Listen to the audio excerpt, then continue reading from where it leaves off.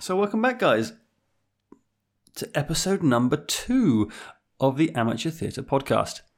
I think I meant to say with me, your host, with your host. How do you say that? Without it sounding really weird. With your host, Michael Spate. No, I think that sounds a bit crazy. Anyway, today we'll be talking to Simon Tavener, a good friend of mine, who I've known for a number of years now. We do a deep dive into all things amateur theatre in Oxford, and we cover off a load of interesting stuff around script work. We look at his specific approach to auditions and casting, how you turn an idea or a concept into a show, the audition process, and generally try and draw out as many insights as I possibly can from his vast experience to give you guys a bit more information on creating your own shows. So enjoy.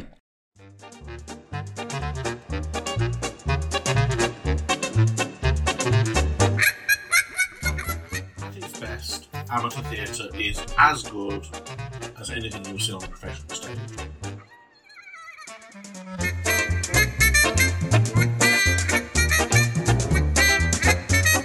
Because people are paid doesn't actually give them any greater skill.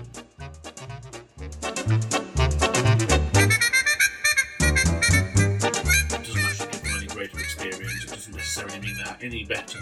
There are some fantastic amateur actors out there who could easily have made their life on the professional stage but chose not to. Mm-hmm. And so they carry on doing it for the love of things amateur. And at its worst, amateur theatre is the sort of thing that everyone dreads going to see something in a village hall that is the source of parody, and we all know how bad it can get, but the people doing it are loving it. Mm. And we shouldn't ever seek to take that joy of making theatre away from them. I'm wondering whether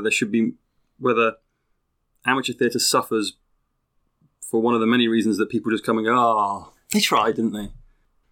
There will always be a certain level of forgiveness towards an amateur show simply because, aren't they doing well? You've got friends and family in the audience who aren't going to criticise... Well, on the whole, are going to criticise you as harshly. But it is about expectations, and occasionally amateur theatre will surprise and delight, and sometimes it will live down to your expectations. But then I've seen some truly dreadful professional work. Yeah. And stuff that should never have been put on the professional stage. It should never have left the rehearsal room. Okay. And how does that come to pass? It comes to almost an arrogance. Of course we know what we're doing. Of course we have to be doing it right. Right. And when you're trapped in the bubble of the rehearsal room, of course it feels right what you're doing. Okay.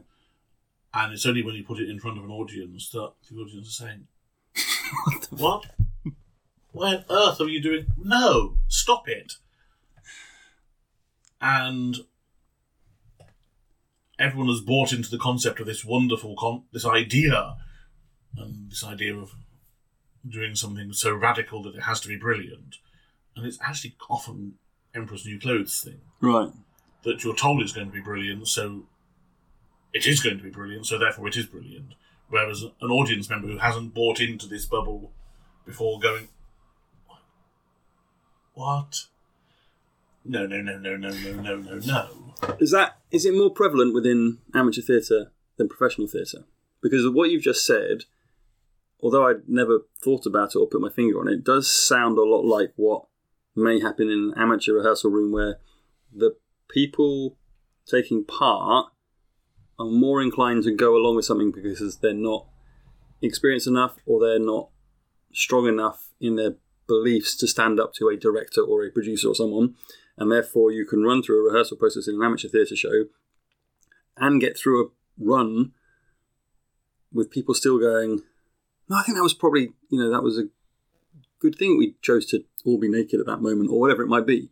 It seems that in a professional show, the actors who have seen a lot of stage time might be going, what? No.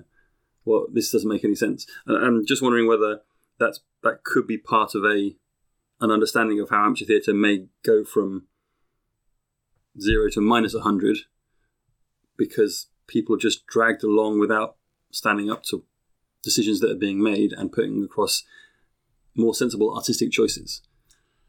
I think a lot depends on the culture of your amateur company. Mm-hmm. Because there are many that have committee structures overseeing things that have... Which I'd like to get onto, because sometimes I feel that can be a bit cumbersome as a... There are many things to talk about committees.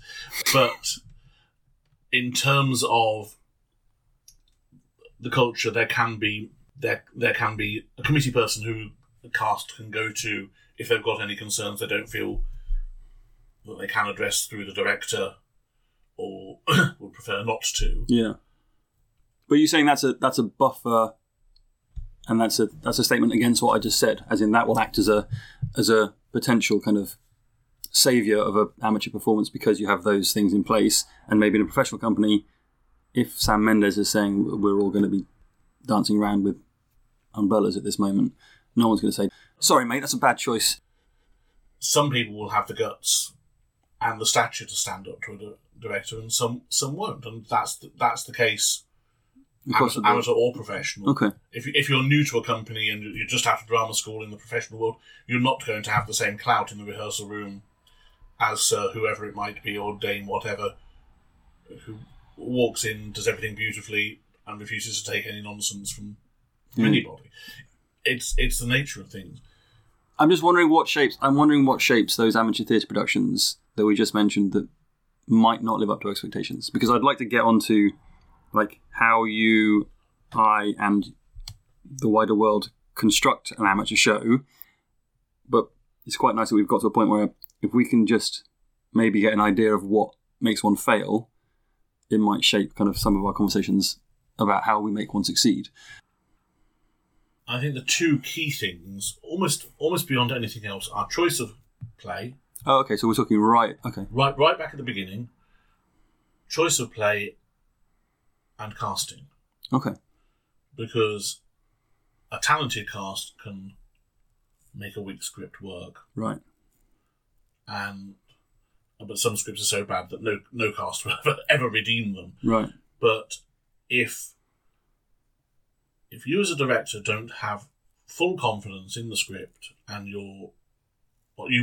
what stories you want to tell from that script, you'll never make it work. Okay. You can do an adequate job, but you will never have the commitment, the buy-in, the passion to see it through. Because as an amateur director, it's 6 months of your life that you're giving over to a project.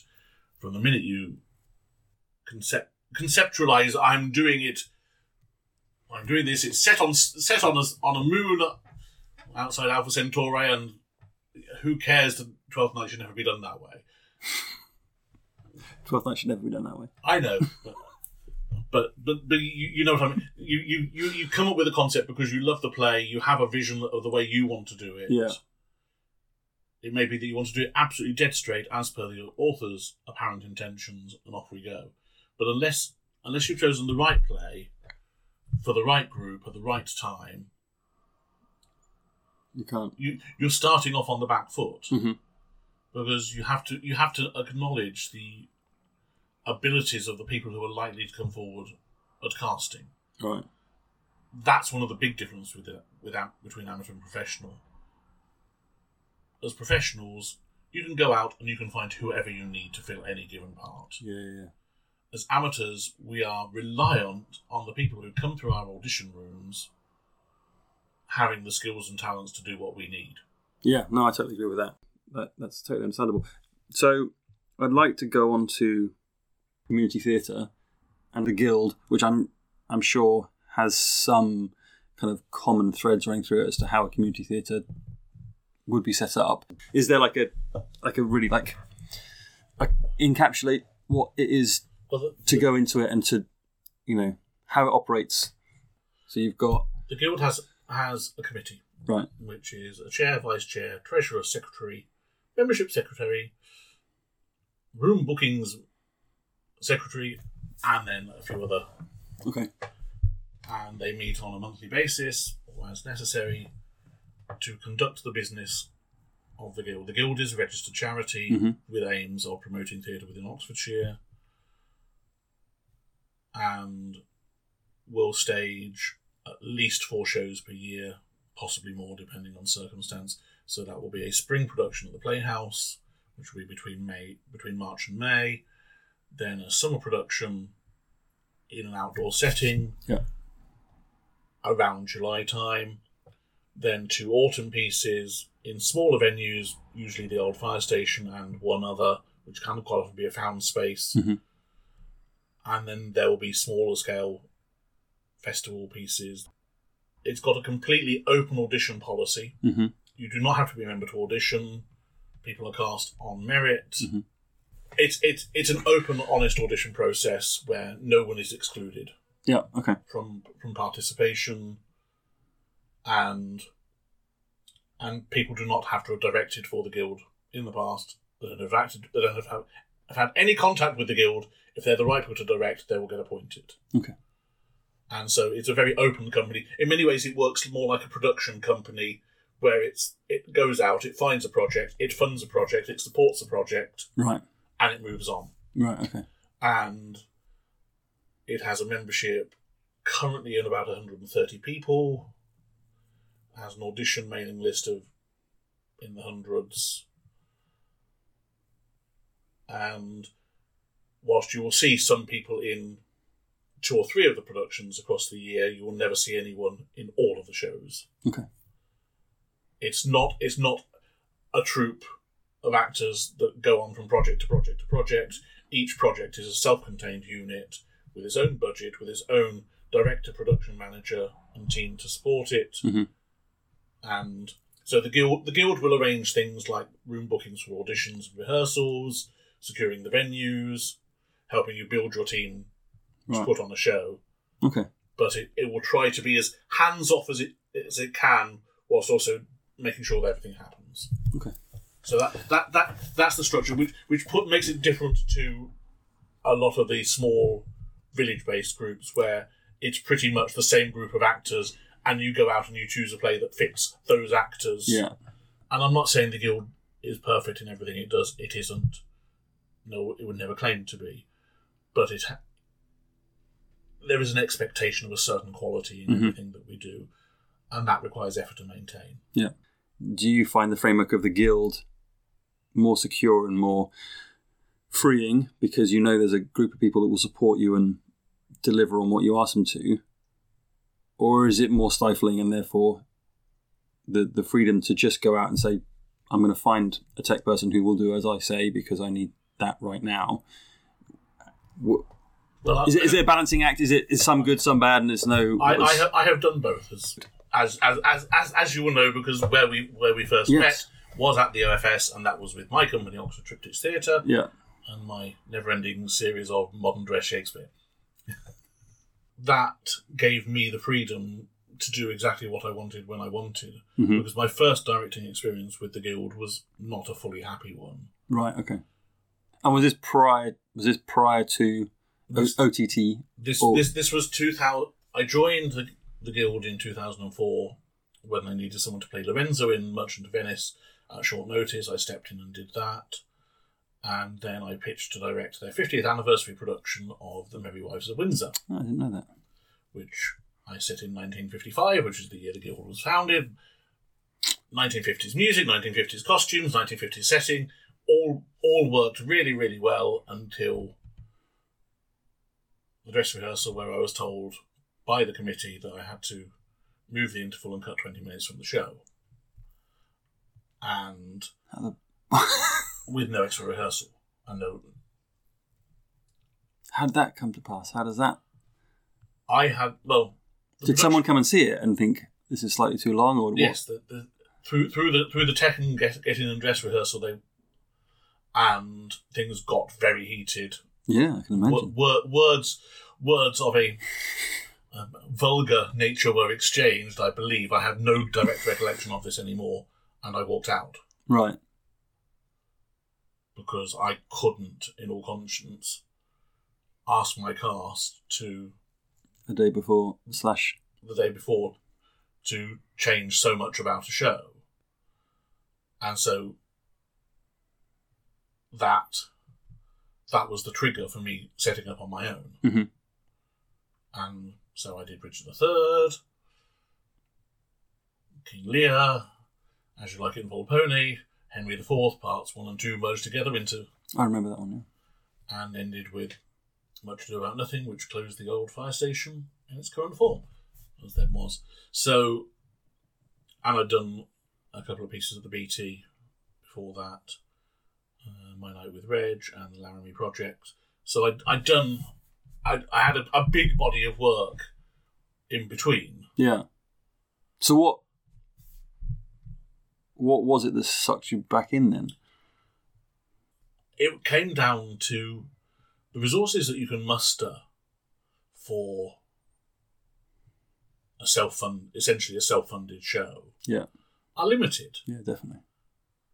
I was very proud of the work I did, and because I was working with Town and Gown in an Oxford setting, meant that I was able to cast age appropriately for all the roles, and certainly I believe that those students I worked with got a lot out of the experience of working with established community actors, and vice versa. Yeah, I think it worked really well as a concept. But the ability to take those bigger ideas, to take those bigger projects on, you can't do on your own. Yeah, agreed. You don't have access to the Playhouse. You don't have access to those bigger spaces. You don't have the access to 2-week runs. You just don't have it. It's only the larger companies that can offer you those opportunities. Yeah. So it was an ambition thing then? It was having... And there's also... it's time for us all to move on from what happened a few years ago. Let's Okay. Let's draw a line under that and move forward. And yes, and so I pitched to direct for the Guild, and they were looking specifically for a comedy. And as is my wont, I had many ideas. And I pitched Jez Butterworth's Jerusalem, and Charlotte Jones' Humble Boy, and a couple of others who I can't honestly remember which they were now. And we were very enthusiastic about Jerusalem. And despite my having been told that the rights were available, when on formal application, no, they're not. So Humble Boy it was. Fantastic play. Just as Humble Boy went on sale, the rights for Jerusalem were released. So in the end, I could have done it. And it was one of those zeitgeisty plays that I was just dying to get my hands on it. But that was not to be. Yeah. But Humble Boy, it was a show that relied on a very naturalistic set. It was set in a Cotswolds garden with a large tree that dropped an apple on cue. And it needed more resources than I could ever have poured in. Yeah. On a personal basis, and so it needed a bigger company to pull it off, and the visuals of that show were stunning. Right. It really was a sumptuous piece of set building that I could never have achieved. Yeah. And I've gone on to direct for the Guild in Playhouse, Old Fire Station, various gardens. I've production managed. I've stage managed. I've thrown myself into that world. Yeah. But that doesn't mean that I want to always do that. No, I get it. No, it's I totally understand like what drivers exist to have drawn you back in. Like I can feel it from doing my own shows that just having the team behind you, let alone the resources to create the vision, just having the support of people who are like-minded, but also kind of, although within the amateur world, take it seriously, is just, yeah. Yes, having the resources of 60 years of history behind you, you've got a reputation that you have to maintain, which is itself a pressure. Yeah. Yeah. Because you don't want to let down 60 years of history by doing something a bit naff. Yeah. And so, but having the financial, but also the institutional memory resources that you can draw on, people who know where that prop might be found, who's got a chaise longue, who's got an old record player with a big brass trumpet. Just having those little bits of knowledge that you can pull on if you're lucky, Yeah. It just makes life a lot easier. But you are ultimately then answerable to a committee. Who might cut 20 minutes off the show a day before. They haven't done that to any director since. And I actually found one of the ways to avoid some of this, no, it's not really avoid, but if you are serving on the committee, you get to understand a little bit more of what is going on, and so that can be can be a help. Certainly. But it also can be a hindrance if you're serving on the committee, because you never want it to appear that the committee is just appointing itself to direct all the time. Yeah, and it's learning how to balance. How often should I be pitching? Right. And there have been times when it's been clear that not many pitches are coming in, and I will throw my hat into the ring again. Yeah. Simply because we need a good show. Yeah. I've got a pile of plays 2 foot high that I can draw from, of things I've got that vision ready for. Let's see if there's anything that speaks to me for this year. Yeah. And that venue and that time. And what, the spark of joy comes as soon as you find a script that you believe you'll be able to shape into something, or having heard or seen a production or any of those things. Where does the... It is about almost creating something from nothing. Mm-hmm. Because you've got words on the page, you've got an empty space, then an image flits into my head and that suddenly triggers something. Right, okay. And then a production grows out of it. It rarely comes from having seen a production. Okay. Because that's just derivative. Yeah. That's just... It's difficult to extricate yourself from what they did and how they did it. Yes, it's much better to create from scratch, mm-hmm. if at all possible, and having seen as much Shakespeare as I have over the years, it's impossible now to... Well, there's only 3 or 4 plays I haven't seen. So most things I have seen, many of them multiple times. Mm-hmm. And so it's hard to say, well, I can do a totally original version of Twelfth Night, because I've seen it so many times. I can't unsee that. Mm-hmm. All I can say is I would never do it like that or that or that. I would do it this way. But it's one of those.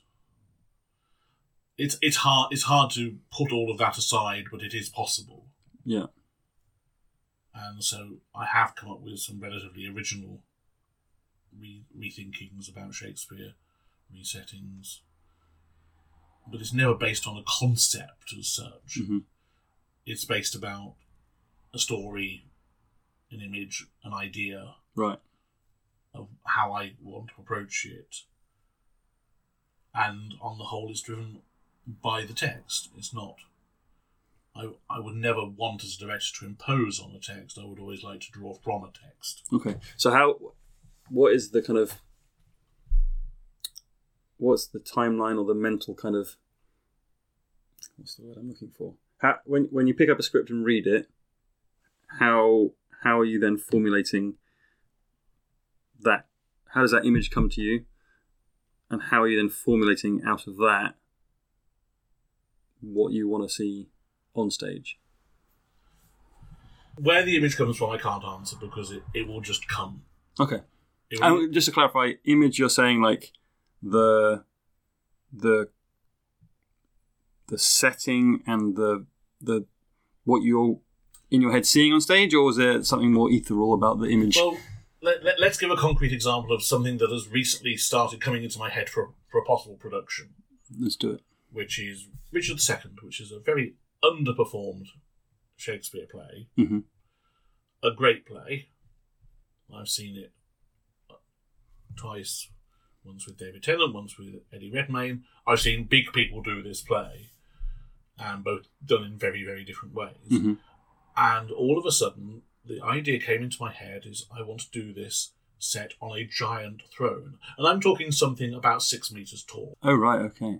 Which would be like a climbing frame. Yeah. So the seat of the throne would be at such a height that you could have doors coming through underneath it. Yeah. And it would be a very, very visceral, visual, physical presence, because it's about a battle for the throne. Mm-hmm. And the idea of it gives you height, it gives you levels, it gives you all sorts of fun theatre stuff to play with. Yeah, brilliant. And I've no idea where that idea of the giant throne came from, but I then started thinking about the practical. Well, I can make this out of scaffolding with some cladding, so it can be relatively low tech to build and construct, quite challenging to rehearse because of clambering up and down. How do I do that? Not fully resolved all of those ideas yet. And this is something I'm not likely to pitch to anybody until for perhaps a 2024 production. Right. So you'll sit on it, you'll stew on it, and you'll... Yeah, it will sit there and percolate. I've got plays that are on my list that I want to do that have sat there for years, and until the right time to pitch it comes, and I'll do it. Yeah. And so, yeah, the Richard II idea is very much a back burner, but it will sit and percolate. The visuals will clarify, and because if it involves scaffolding, then perhaps I can go more grungy with the aesthetic of the piece. So not to go all pretty and roughs and period, but something a little bit more punky. Yeah. That will be quite different for me. Yeah. And how much of... Again, we're going to jump ahead here very briefly, but how much of that thought process is shaped around the limitations of finances and space and kind of, I don't know, who you will have to build the scaffold throne and stuff. Do you allow yourself to be limited because of the very nature of... Yes. Okay. Absolutely. Because it's about being honest with yourself about what can be achieved by any given group. Brilliant. Okay. And that doesn't mean limiting your ambition. It means tailoring your ambition. Okay. Which may sound counterintuitive, but it's acknowledging the things that you can't even go near. Right, so you're not going to set it in the ocean because you can't flood the stage, for example. I mean, you could probably create that aesthetic if you wanted to, but... Yeah. It's... Am I likely to be able to cast this from the pool of people that I've seen acting in my local area over the past few years? Right, okay. Is that going to be possible? What's the group size in terms of its technical team? What can I achieve? Who are the people who would take this and run with it and develop it and relish the opportunity to create something right along these lines? What are the resources going to be for rehearsal? Because this could be quite challenging to rehearse. How could we make that work? If I want a very specific aesthetic, that's going to come with a certain costume cost. Is that likely to be achievable? If not, can I maintain the ethos of my aesthetic whilst doing it on a slightly cheaper basis? Okay. And it's being honest about the things that you can't change and maximising the things that you can. Okay. And that to me is about being practical about your ambition, about tailoring your ambition rather than seeing them as limits. Yeah. No, I get it. That makes sense. I suppose the listener won't know that I pulled a face when you first said that, but in my head I was just processing the statement as in, are you limiting your vision? As in, because I've always approached everything in my directing career as let me have free thought as to where it might go and what it might do, and then I come back and do what you've just discussed, rather than setting out those parameters from the start and working within the kind of framework of that's going to cost £2,000, that's going to cost £1,000, I can do that for 50 quid, I can get those guys for whatever, and then shaping it from that. I have tended to go, right, I would like to see a plane fly down, land in the courtyard, and everyone get out of it, and the production begins from there. And then I've gone, okay, I don't know any pilots, so yeah, it's as I'm just trying to I'm trying to gauge kind of different approaches to it in terms of whether you are having those thoughts, but the ability to have it and also constrain it is working in tandem, because you know already that, you know. If you're part of a well-established company, yeah, then you know what they can and they can't achieve. You know how far you can push things. Right. You know how ambitious you can make them be. Yeah. So, Chariots of Fire, which is probably my most ambitious play project, turning the Playhouse Theatre into a running track, having a revolve, having audience sat on stage, cast of 27, 150 costumes. It was utter madness for an amateur company to take that on. But we did it. Yeah. And I had to make some compromises. So were the costumes the best costumes I could have got? No. Were they the costumes that I could afford and that would deliver the aesthetic? Absolutely. So, what would you say in terms of, like, if you clearly you have the experience and the wherewithal to shape it in that manner? If there was something to pull out of that from someone starting up, how would you say that they approach finding those constraints and living within them? Because I can imagine from my own personal perspective, but also someone coming in and saying, not really understanding how you construct an amateur show. Okay, everyone's gonna have a sword. It'll be at the start. It'll be a massive battle. We're gonna have 40 people just coming on, and and then the rest of the play will have the 10 main cast, and the other 30 guys will just have to go home after that opening scene. Like, I can imagine someone having some sort of vision that's clearly unattainable, but not wholly understanding how it's not practical, it's not feasible, it's not financially viable. It's very difficult if you are a director new to a company, because you don't have the existing relationships with Mr. X, Miss Y, to know what they can help you achieve and what they will just put their foot down and say, no, you're not doing that. Right.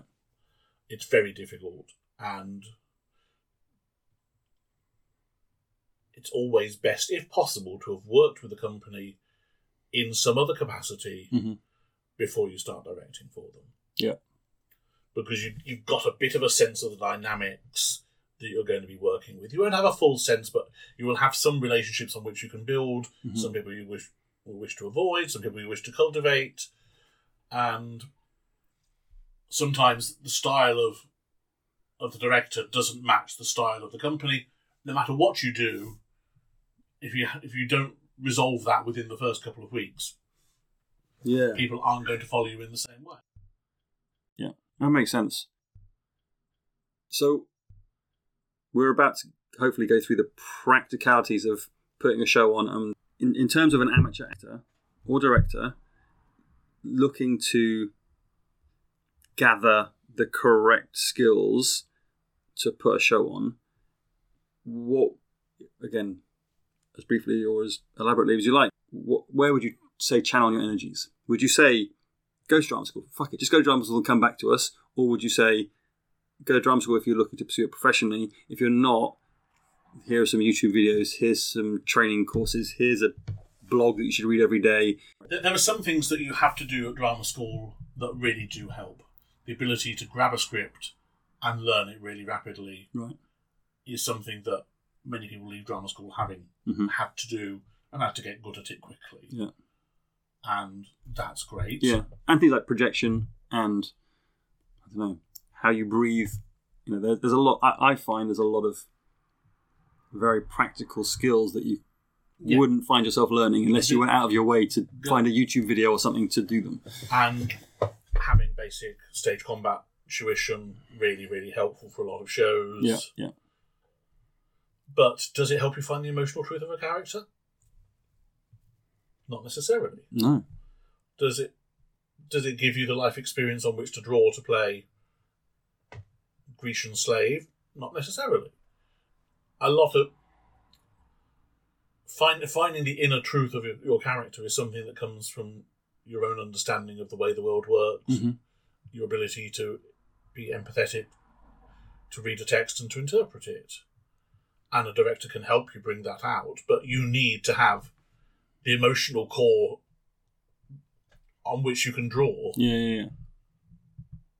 And yes, if you're playing a maid who brings in a cup of tea, you don't need so much of that. But if you've got a really heavy dramatic role, you need the technical skills to be able to project and clarity of diction and a stage presence. But you can't be taught stage presence. You've either got it or you haven't. Right. Okay. I don't think the ability to hold yourself on stage and make yourself the centre of attention is an innate skill. You've got people who can just walk into a room and say, "I'm here." You know, I agree. And people who walk into and no matter how much they pretend, you know they're pretending. Right. It hurts to hear you say that. I agree. But a lot of what this conversation I'd like to be about is to help someone who goes, I'm just a bit, I don't know, not getting this, or I'm not, as an actor, I'm not, why am I not firing? Or as a director, I can't deal with that situation or handle that scenario very well.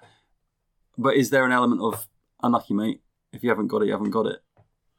There are certain things that you can never learn. Right, okay. And I think stage presence is probably one of them. You either have the ability to be a magnet to everyone's attention, or you don't. And some people there are some people who you just will always watch. Right, yeah. Just because they're fascinating. They may not even be the best actor on stage. Yeah. But they're just utterly fascinating to watch. Yeah. And that's an unlearnable thing. Yeah. It's everyone is going to have their own X factor. And sometimes it works and sometimes it really doesn't. And trying to find that in audition is the challenge and the joy of it. Right. From a director's point of view or from the actor's point of view? Or from a director's point of view. Yeah. That the audition process has always been one of my most favourite elements of putting on the show. I agree. I love the chance to meet new people, just to be surprised as what they can do, and to see old friends and acquaintances try something slightly different. Yeah. So what? That is the point at which all those building blocks that you've had, that little Lego kit of the show that's been in a box in different bags, you start ripping those bags apart and you start building something, because that's where the human starts coming in. Yeah.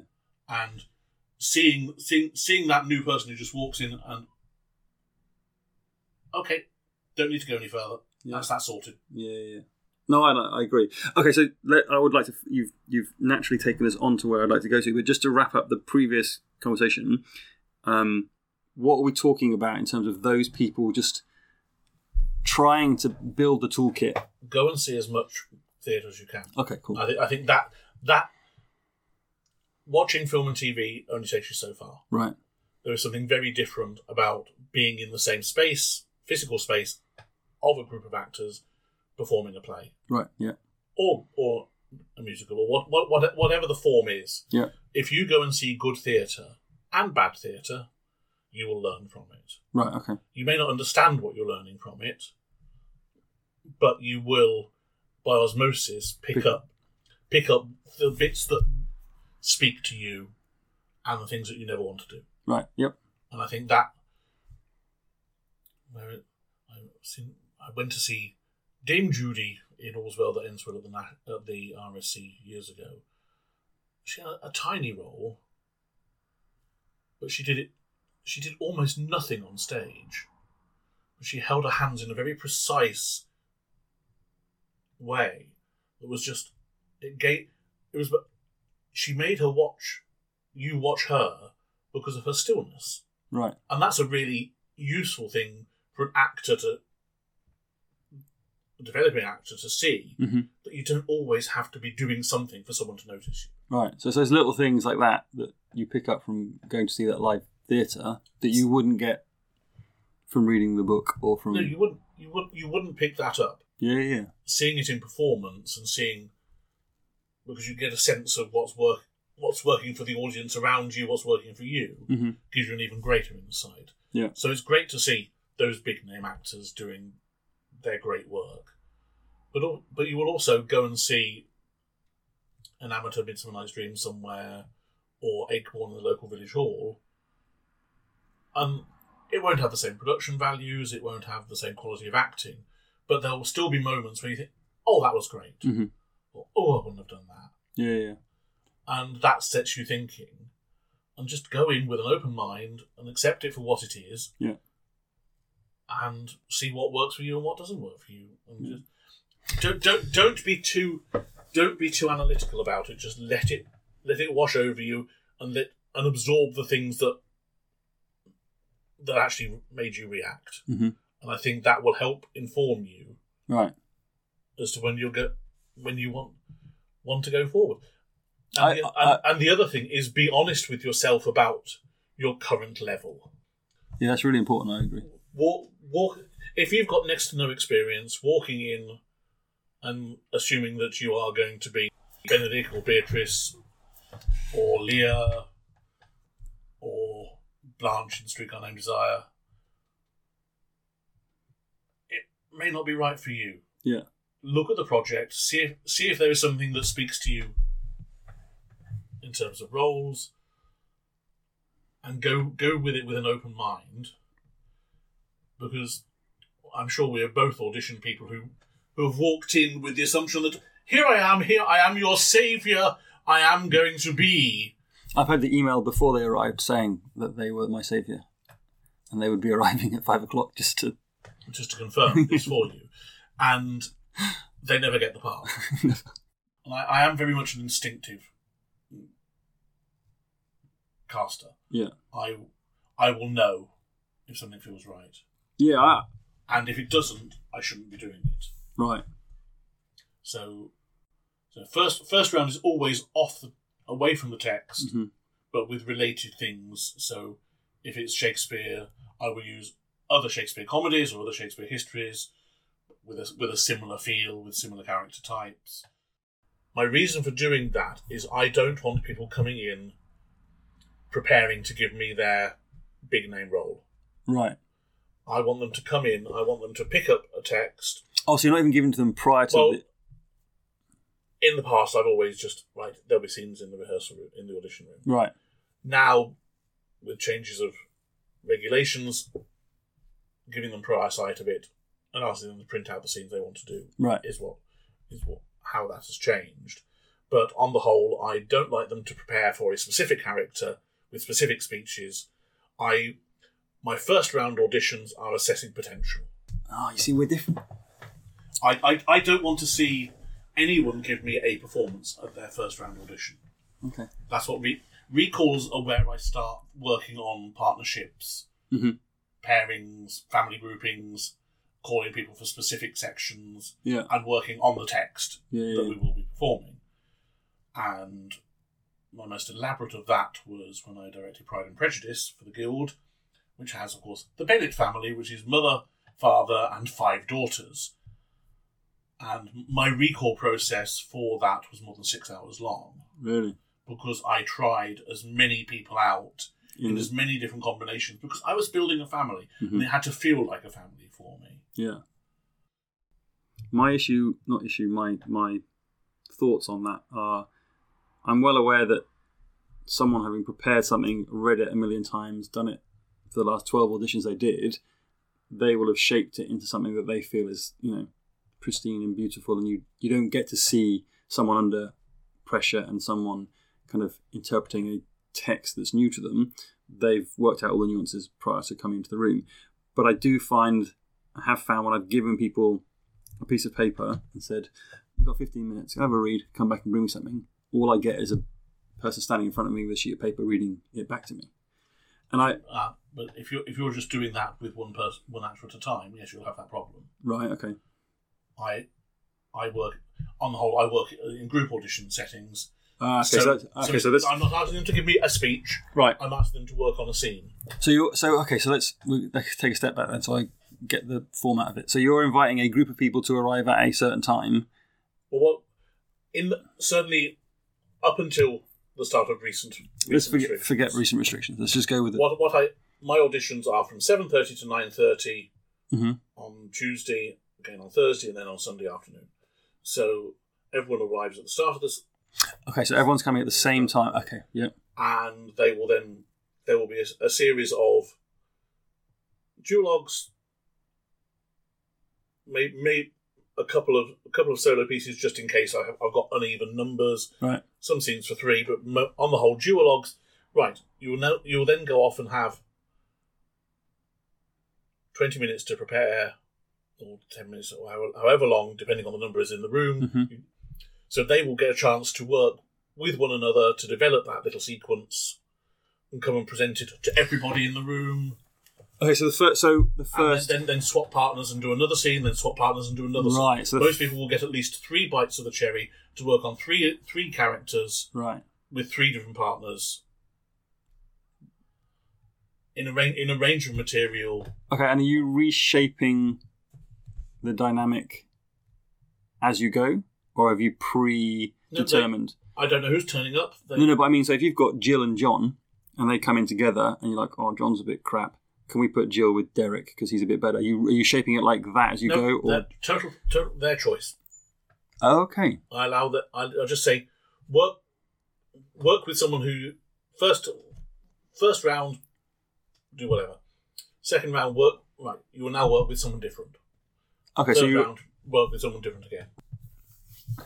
Okay, no, I like that. That's slightly different to how my brain had processed what you just said. So yeah, it's not working on. I'm not asking anyone to deliver a monologue that takes me into the depths of their soul. It can often be quite a short comic interaction. So what are you gaining from that and potentially missing out? Because I would say that you are certainly more experienced than I am. I would say that the standard setup for an audition is to come with a monologue, deliver your monologue, and then potentially be given something from the text to go away, whether it's to partner up or not, but to go away, read, and come back and deliver that. Am I right in thinking that, or is that?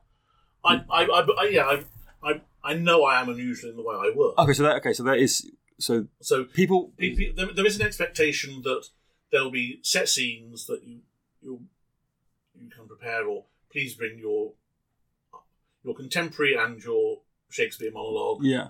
Blah blah blah blah blah. Well, so what I'm saying is, I'm trying to say to the actor who's listening, like, be aware that the standard structure might be this, although you're presenting something different, which is great. And for the director, I'm saying to them, listen to this, your view, because actually you don't have to conform to a standard structure. You can present your auditions in a number of different ways.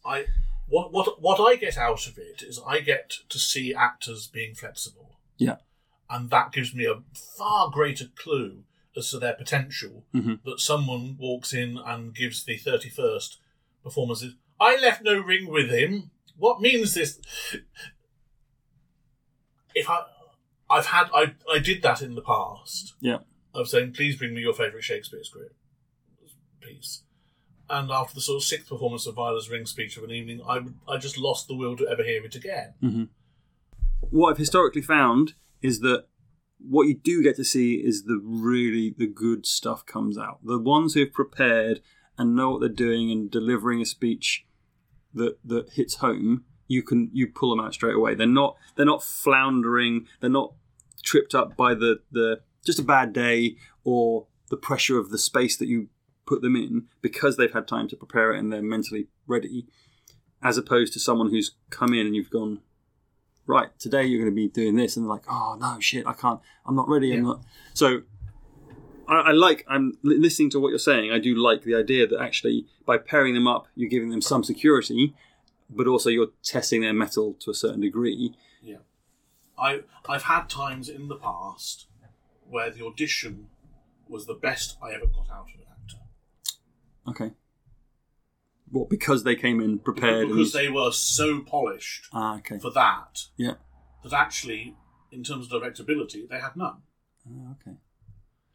And also that does say, again, just to jump in, I have seen people who have performed a Shakespeare piece that they want, in the manner they want to perform it, and from the moment you cast them and try and change the way they did it in audition, you can't. It's not about getting the best out of them. They're still going to perform it very well, but they want to do it in that way. Yes. You're like, oh no.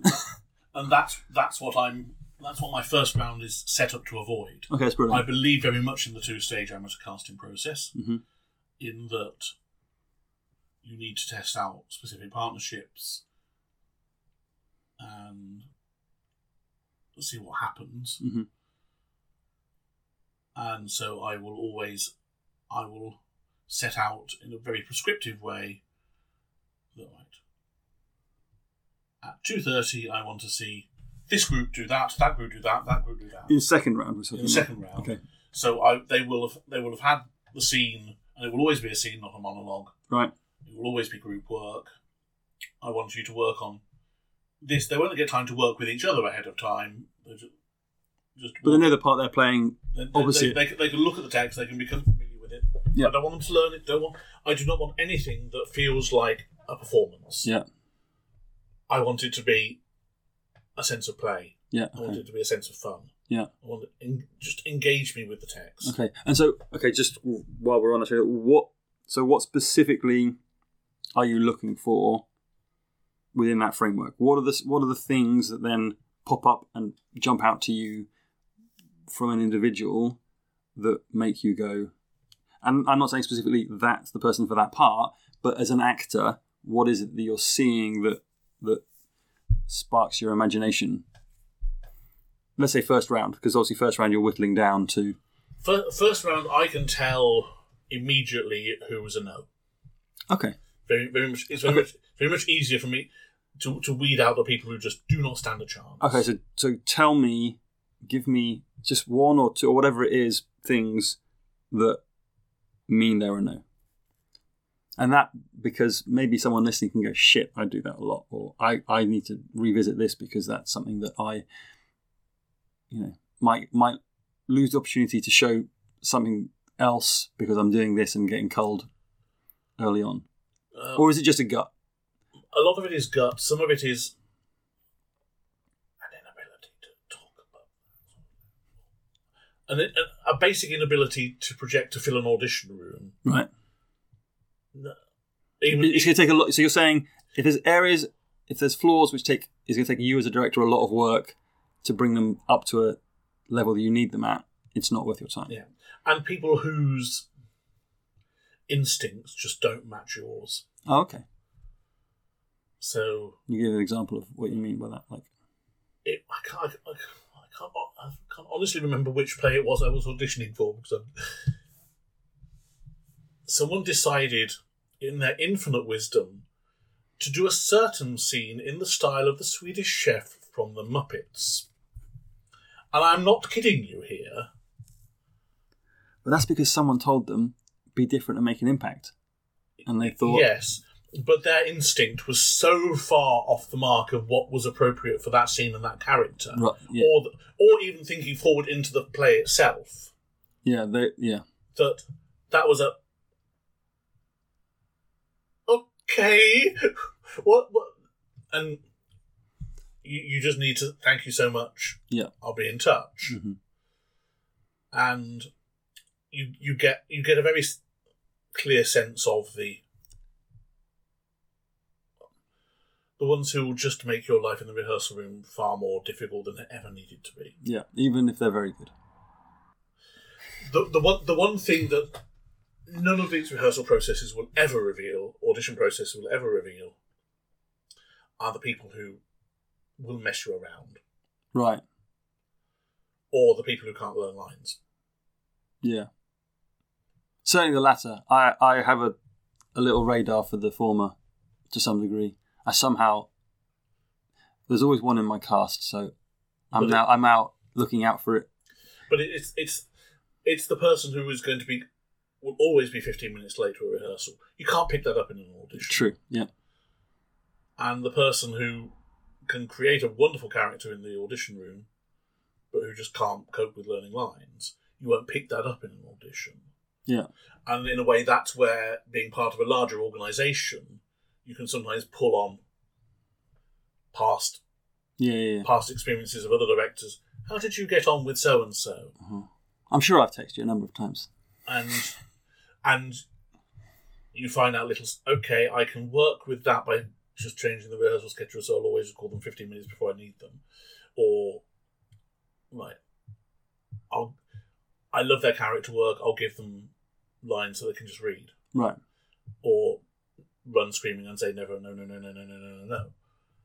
But if it's someone who walks in fresh from nowhere, you will only find that out too late. Yeah, agreed. And that's another key difference between the amateur and the professional world, is that it takes a huge amount of guts to kick someone out of an amateur cast. Yeah, especially the closer and closer you get to the show. Yeah. And I've done it, and it's not fun. Yeah. For anybody. I've had it done to me. Because I struggle with lines. It's one of the reasons that I moved away from acting into directing. It's because I still get the joy of theatre making. I don't have to learn it all. Yeah. And it's never nice, and no one ever wants to do it because it's an admission of failure as me as a casting director. Mm-hmm. And it's a failure of me as a director to not put the support in place to get the person to where they need to be. Yeah. But it's also that person, I just made a wrong assessment. Yeah.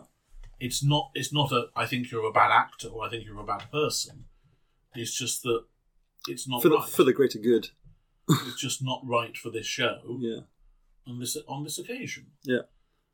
But so there's a couple of points in there. Is there anything else from obviously a bit of that was for the director as well, but from an actor who's coming into audition, is there anything more practical or formulaic that they can ensure they avoid or put in place to impress you? Like, I have a big thing about people being a bit more adventurous than just trying to replicate something they've seen. I like to see some sort of adventure in their delivery, because from that I can say, okay, that's not how we're going to do it, but I know that you have the scope within you to push a boundary. I've certainly done that in the past. I remember once giving people the witches scene from Macbeth, okay, and saying, right, TV cookery show, off you go. And there were some people who leapt on that and had huge fun with it, and people who really, really got lost. Yeah. And when I was auditioning, but will that be a? Clearly, that's a test. But is that a pass-fail test, or is that just you getting to understand? It's about getting to know one another. Yeah, but I'm saying, having seen that and seeing someone who drowned within that little idea, are you then like, okay, well, maybe on? It depends on the role for which I might be considering. Right, so it's not okay. It's not an automatic out. Right, okay. But sometimes being surprising can almost be an automatic in. Right, yeah. So when I directed 12th Night, I made everyone at first round surprise me with a sonnet. So there's just all these things just fill me with dread, but you're gone. So I had 20 of the sonnets printed out, right, and said surprise me, and some people just read them, some people acted them out. One guy went and sat at the piano and improvised his own setting of the sonnet and sang it, and that was Feste, sorted. Right, yeah. And it was never designed to be that sort of test. It was more to see what their instincts were to be on 14 lines of text. Yeah. And just to be surprising. And they didn't have time to prepare. It wasn't about coming and giving my best ever sonnet reading. It was about the ability to think on their feet. Right. And that, for me, is key, because in the rehearsal room, that's what I need people to be. Yeah. Okay. I need people to be flexible, to be adaptable, to react, and to listen. Right, yeah. And those little tests, they're not determining factors as to casting, but they are a good indication to me of someone who actually will deliver something special at the end. Yeah, no, I like it. Yeah, it's good. It sounds very intimidating from an actor's perspective, and but it does deliver results, and so it does work for me. And I have honed it over the years to be this this method or set of methods that work for me. Yeah. And it gives me a huge insight into them as actors, and to them as people, and to them as ability to think on their feet and be as responsive as I need them to be, and not require hand-holding all the time. Yeah.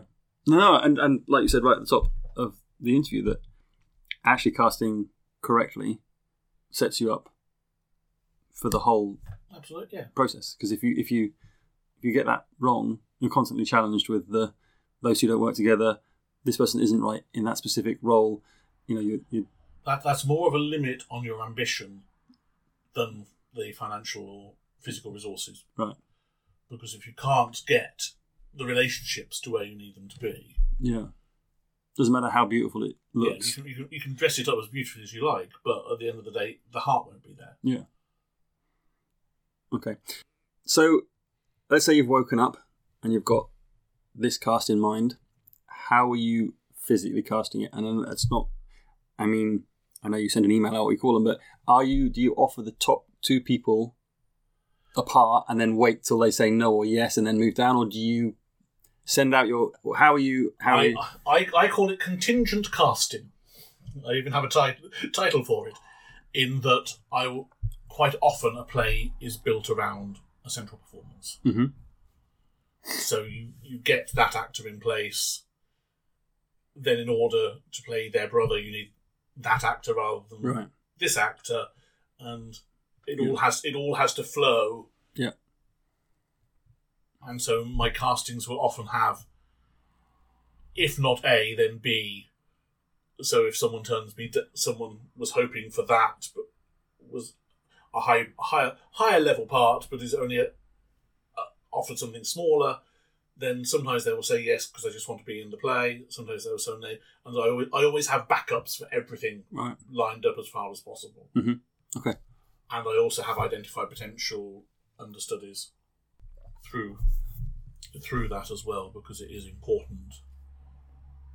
If you probably can't cover every role, but to have a sense of who might be asked to read in from time to time, or who, by being offered that, could be a good developmental opportunity for them for future shows, because doing a few rehearsals as this character will give them a bit more confidence to go for something else in the future. Right, okay.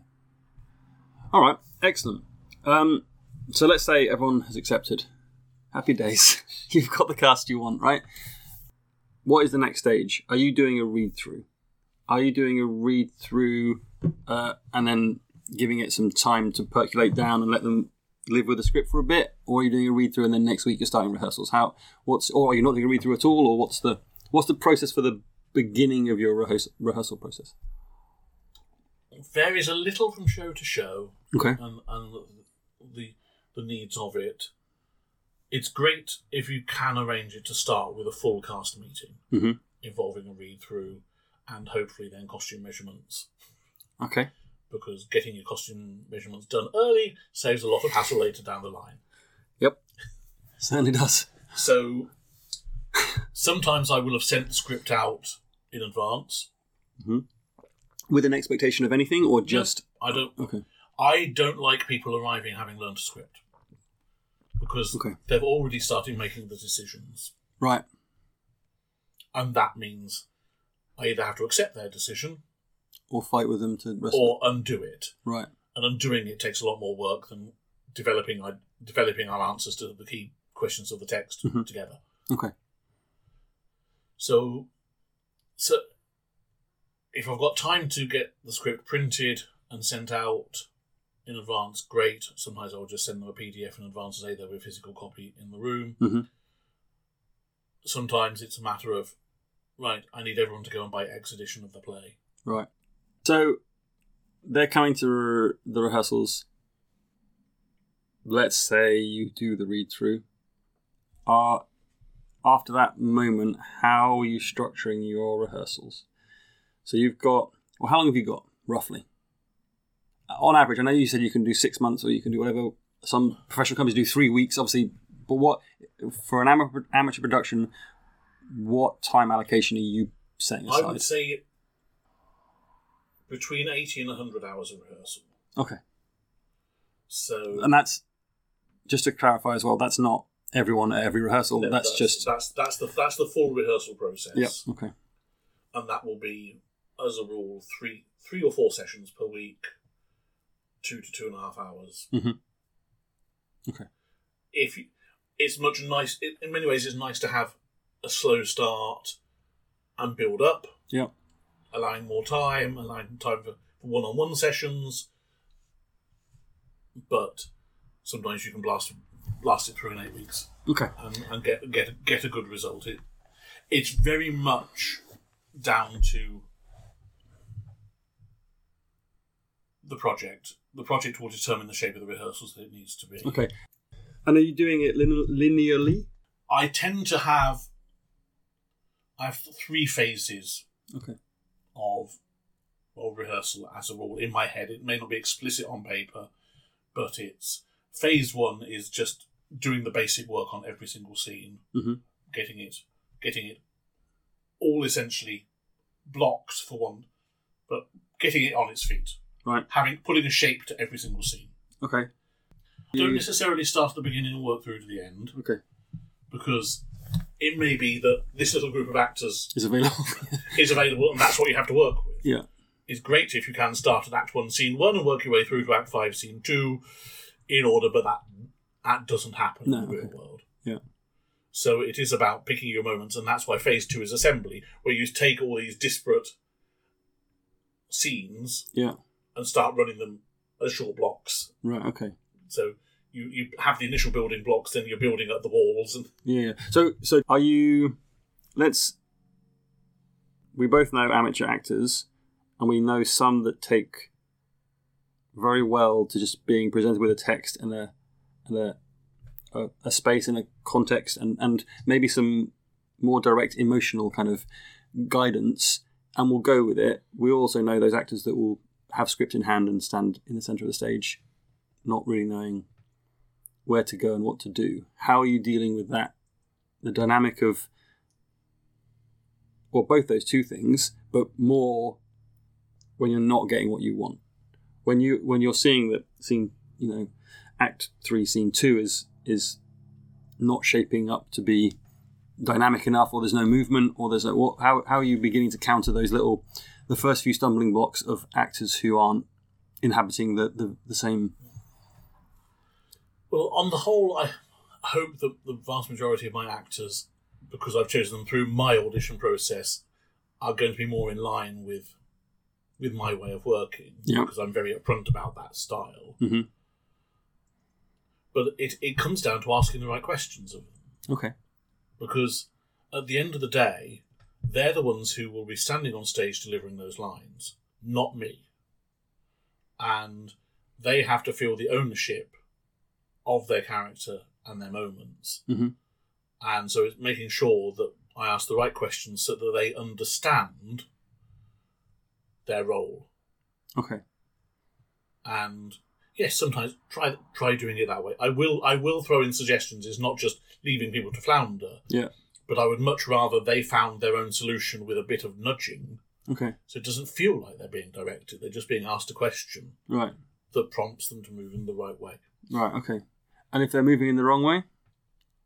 If you feel the character is developing in a manner that's not either in tune with the relationship you're trying to form, or is specifically counter to how you envisioned that character being, are you... That one depends on the play and the nature of what's going on, because sometimes their way is better than yours. Okay, agreed, yeah. In which case, you claim that idea as your own, and I'm sure that was in the first place. But sometimes it is, I never thought of it that way. Let's see what happens if we run with this. Okay. If it doesn't disrupt the rest of the balance of the play, right. Fine. Okay. And sometimes no, that just isn't going to work. Let's try and find another solution. Right.